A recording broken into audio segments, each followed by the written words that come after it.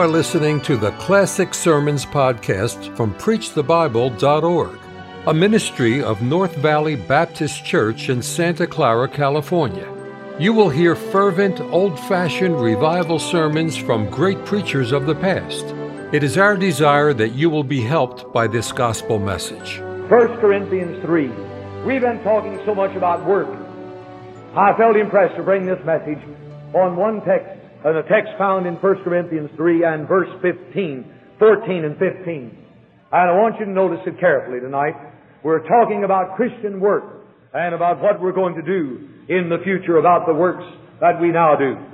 Let's begin reading at verse 11. For other foundation can no man lay than that is laid, which is Jesus Christ.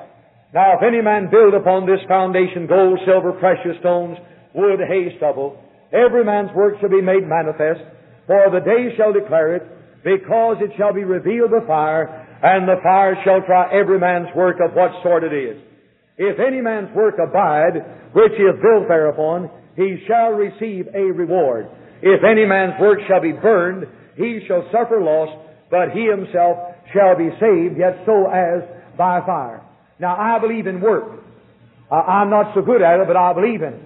I believe in work. I believe that every Christian ought to be a worker. I believe that every child of God ought to be busy in working. We should be busy because we love the Lord. We should be busy because souls are lost. We should be busy because one day we must stand before the judgment seat of Christ and give an account of our works unto the Lord. We need to be busy.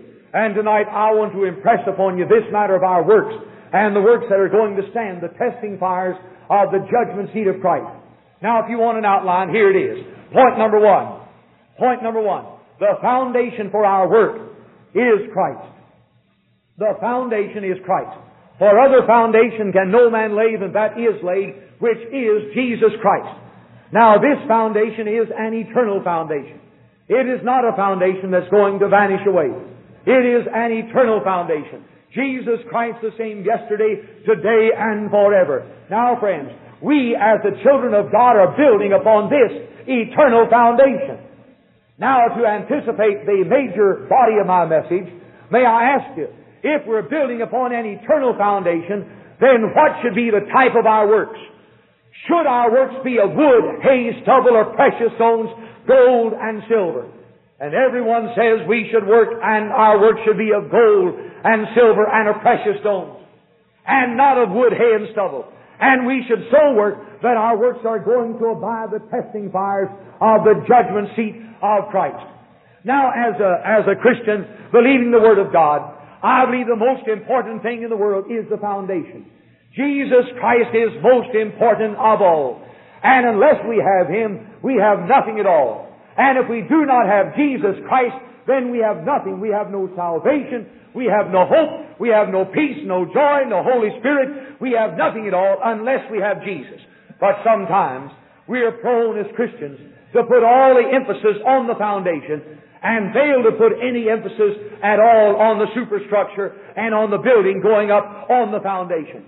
Now there's some evangelists who give all of their attention to getting souls saved and no attention to the nurture and to the building up in the faith of those who are saved. There are some pastors who give all of their attention to getting people saved and no attention to teaching them the Word of God and trying to build them up in the most holy faith of our Lord. Now, if we're building on an eternal foundation, then our work should be of an eternal nature, built upon this eternal foundation, Jesus Christ. And let's not consider that one is to be considered without the other, but both of them are to have place in our ministries. And so the foundation is Jesus. In the second place, the testing time is sure to come. Now, when is this testing time coming? It's coming at the judgment seat of Christ. Now, when will the judgment seat of Christ take place? It will take place when Jesus comes for us. And when the dead in Christ are raised, and the living are changed, and together we're caught up in the air, we're going to be brought before the judgment seat of Christ. Now, there are many verses that tell us about it, given in Romans, given in 2 Corinthians chapter 5 and verse 10. We find it very plainly given to us, for we must all appear before the judgment seat of Christ. Notice Paul is speaking. that every one may receive the things done in his body according to that he hath done, whether it be good or bad. There are many verses on the judgment seat of Christ, so that every one of us shall give an account of himself to God. That's one of the most tremendous verses in the Bible. Every one of us must give an account of himself to God. The testing time is sure to come. Now, if you remember your school days, and some of you young people remember so vividly, but in school days, if you were not ready for an examination, it brought great fear and trembling to you. And I see some of our young people at Tennessee Temple, none who are here tonight, of course, they were never guilty. But I noticed some of our young people at Tennessee Temple, on examination day, they go down a hallway with a notebook in front of them. They're trying to cram the last bit of knowledge they can before they walk in the examination room. And they have a textbook or a notebook, and away they're going. And they're asking questions. And when they go in the examination room to take the exam, they sit down, they ask this question and the other, and they're trying to get every little word they can that might help them. Why? Because they're not ready. They're not ready for the examination. They haven't made preparation. They haven't thought about it. They played away their days and their nights and their hours, and now they're not ready. Listen, friends, one of these days you're going to face Jesus. You're coming before the judgment seat of Christ. Will you be ready in that hour to face your works? Now, I'm a fool and a fanatic. Everybody tells me so. Some around here in this conference have said so. Many people say it, but I have a definite conviction about the matter of my Christian work. And my conviction has made it so that I do not take off much time, if any. I try to avoid the word vacation. I try to avoid days off, and I know it's foolish. I know it is, but I have a conviction about this matter of facing Jesus. And I know that maybe it'd be far better for me, but I still have a conviction that one day I've got to face Him, and I want to face Him if I can, unashamed, because I've tried to do my best for the Lord. I was just out of New York State, and a fellow came up to me, and he said, "You know how many churches are open on Sunday night in my town?" And one of the big towns near where Dr. Rice was last week.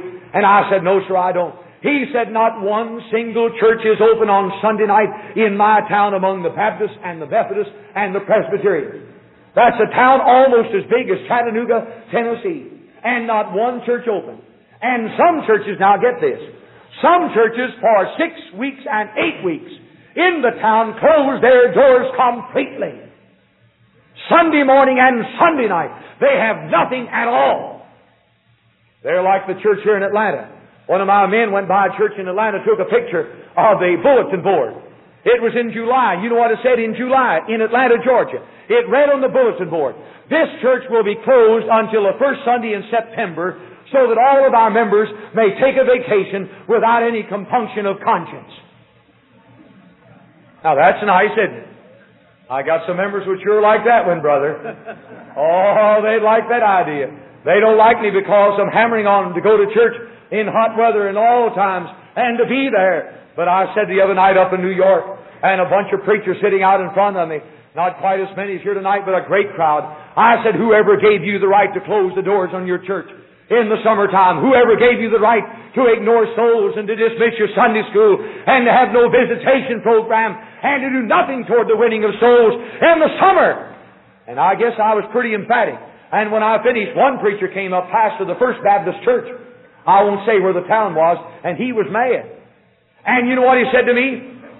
He grabbed me by the hand, and this is good. This is really good. He said, "I didn't appreciate what you said tonight."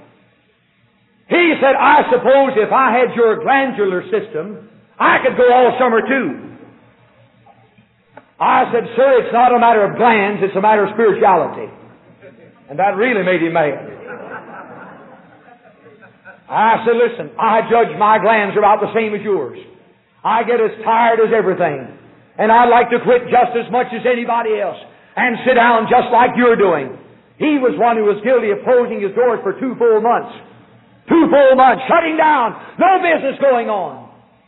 He said, "It's a difference in your glands." He said, "Some people can do it and some can't."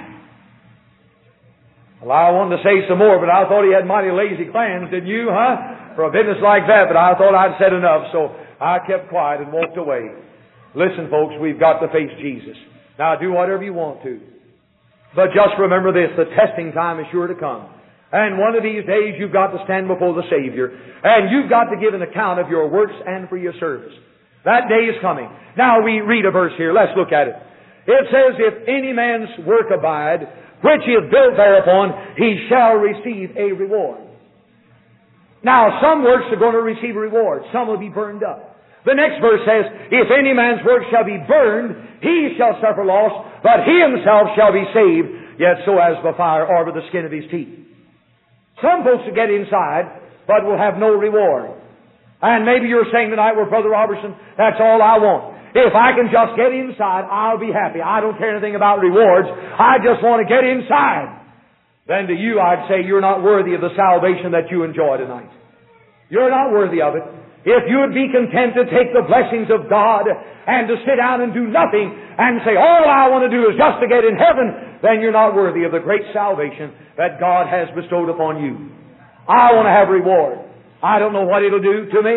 I don't know how it will change heaven for me. I don't know that. But I want to have this reward given me by the Lord that I've tried, and that my works and my service abide the testing fires of the judgment seat of Christ when I come to stand before Him.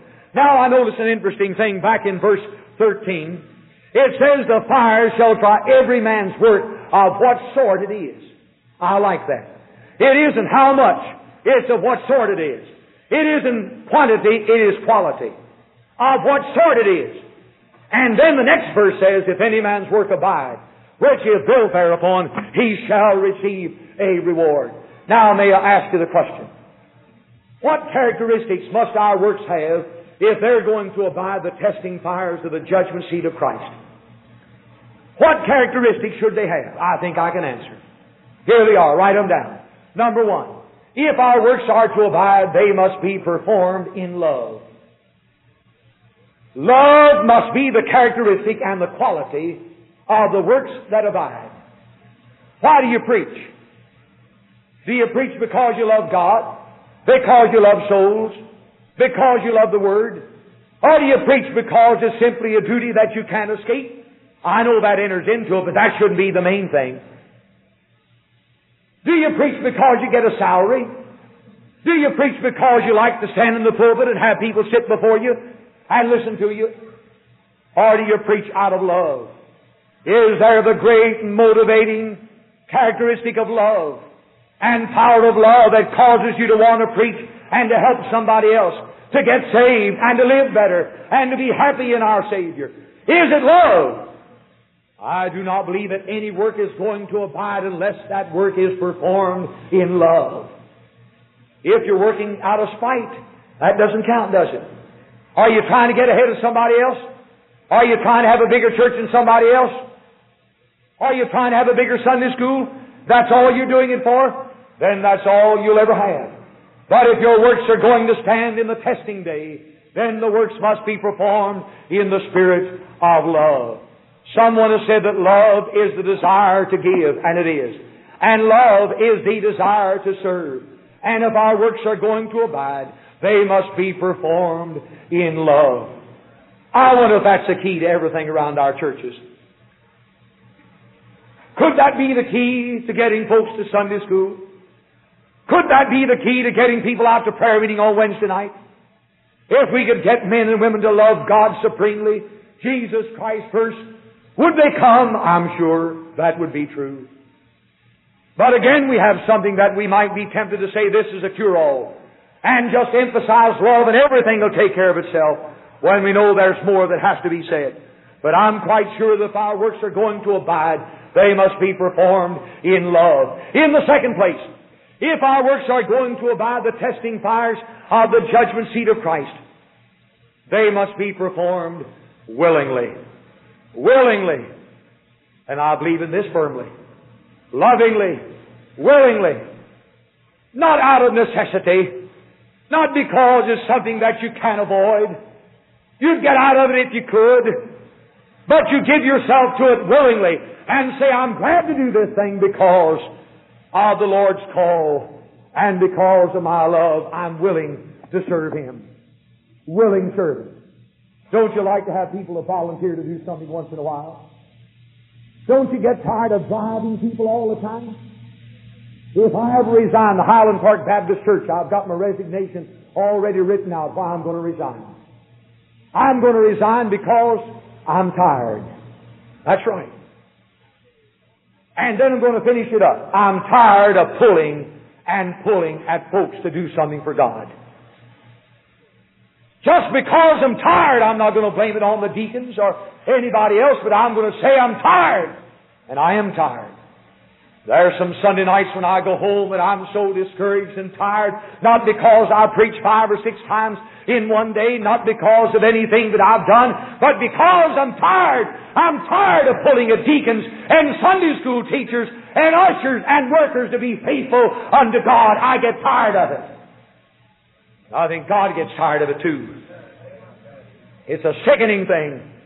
And if you're here tonight as a child of God, let me urge you to be a willing servant.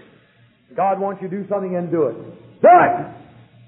If you make any mistake, you make it by running too hard, not in pulling back. Now, I can say this in front of my folks over here. I can brag on them at another time. But I've got an associate up at Highland Park. They know him quite well. Dr. Rice knows him. Bill knows him. I've got 2 fine associates, but I'm speaking to one at this time. A man is so willing, always willing. Take any job that's given to him. Do anything that's handed to him. And he blesses my own soul by his willingness. He acts like a fellow that's been wound up one time and has never run down. He just goes.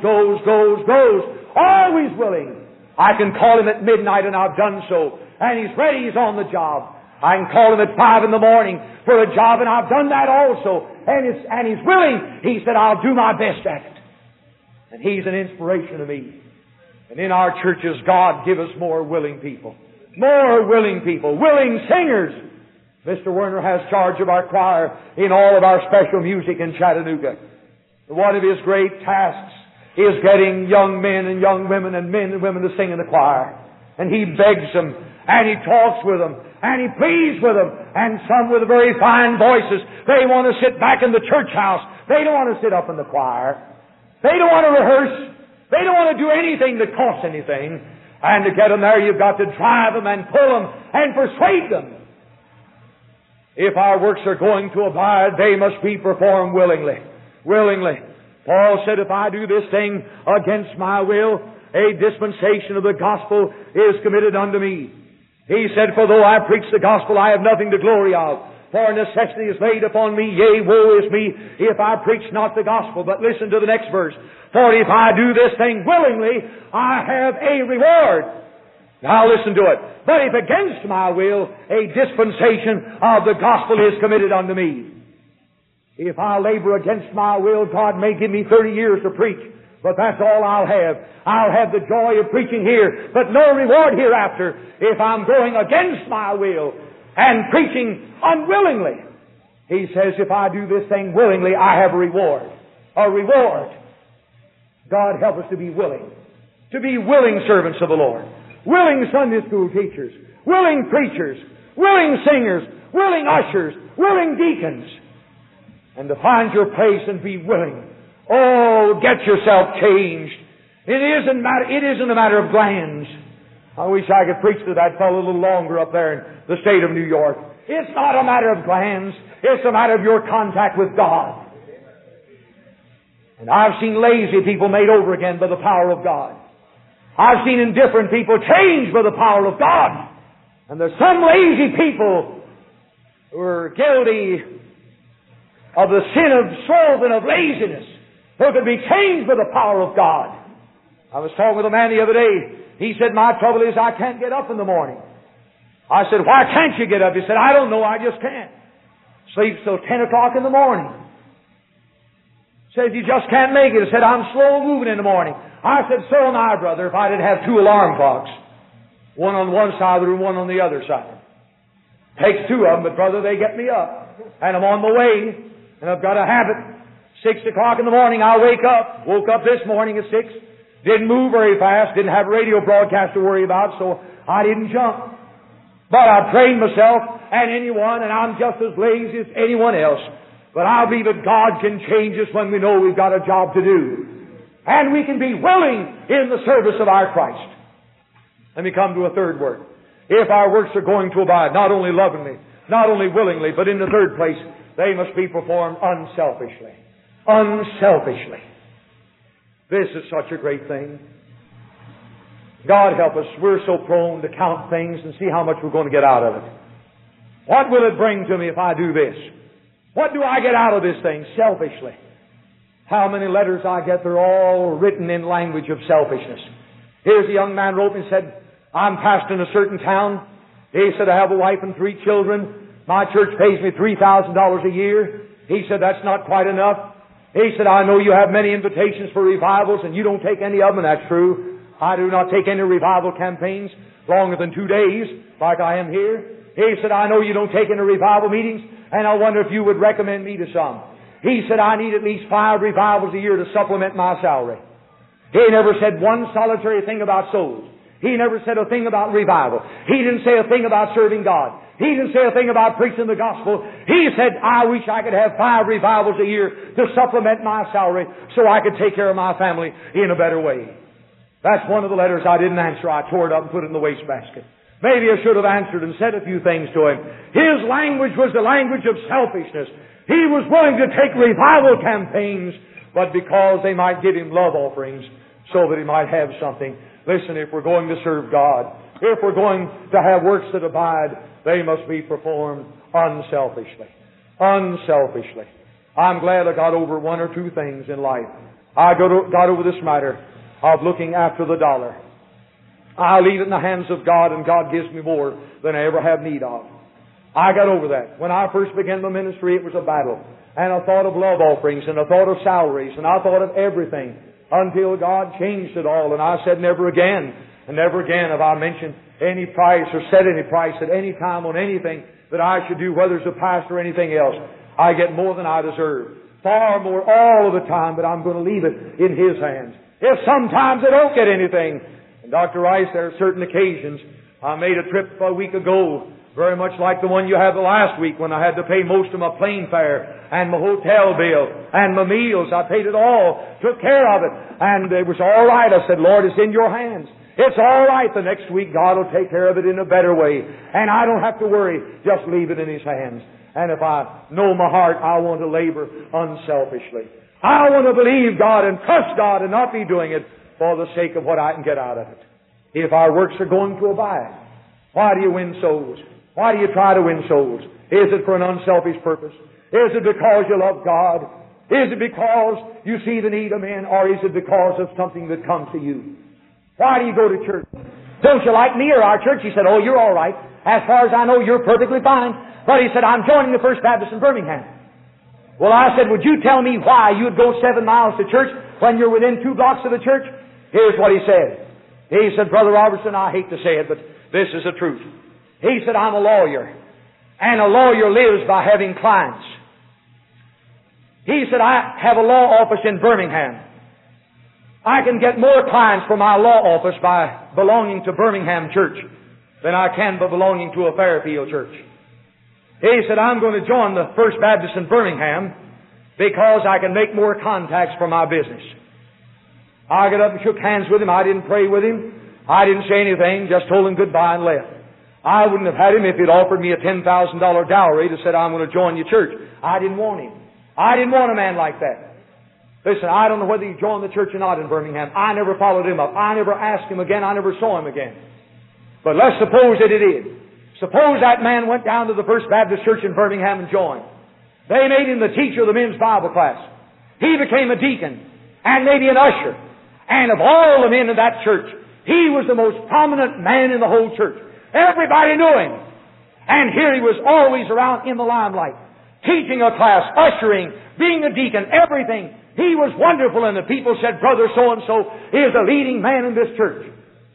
And he was faithful in services, and he gave his money. But watch, in the back of his head, he's saying all the time, he's saying, the more I'm seen in this church, the more I do, the more business I get for my law office.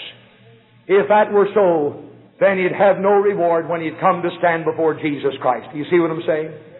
Why? Because he would be laboring in a spirit of selfishness and not in a spirit of unselfishness. There may be a lot of our members that have that same attitude. Maybe the sermon needs to be preached in your home church. Maybe your people need to think about it. Perhaps they're doing some things just so they can be seen of men and can have some financial return that may come to them. If our works are going to abide, they must be performed unselfishly. But now lastly, if our works are going to abide, they must be performed faithfully. Faithfully. And how important it is. Oh, if we're going to stand before Jesus, if our works are going to abide the testing fires of the judgment seat of Christ, then we must be faithful. Are you listening? You may not be much of a preacher, but you can sure be a faithful preacher. You may not be much of a deacon, but you can be a faithful deacon. You may not be much of a Sunday school teacher, but you can be a faithful Sunday school teacher. You may not be much of a church member as far as the world judges, but you can be a faithful church member. And every time the doors are open, you're sitting in your place.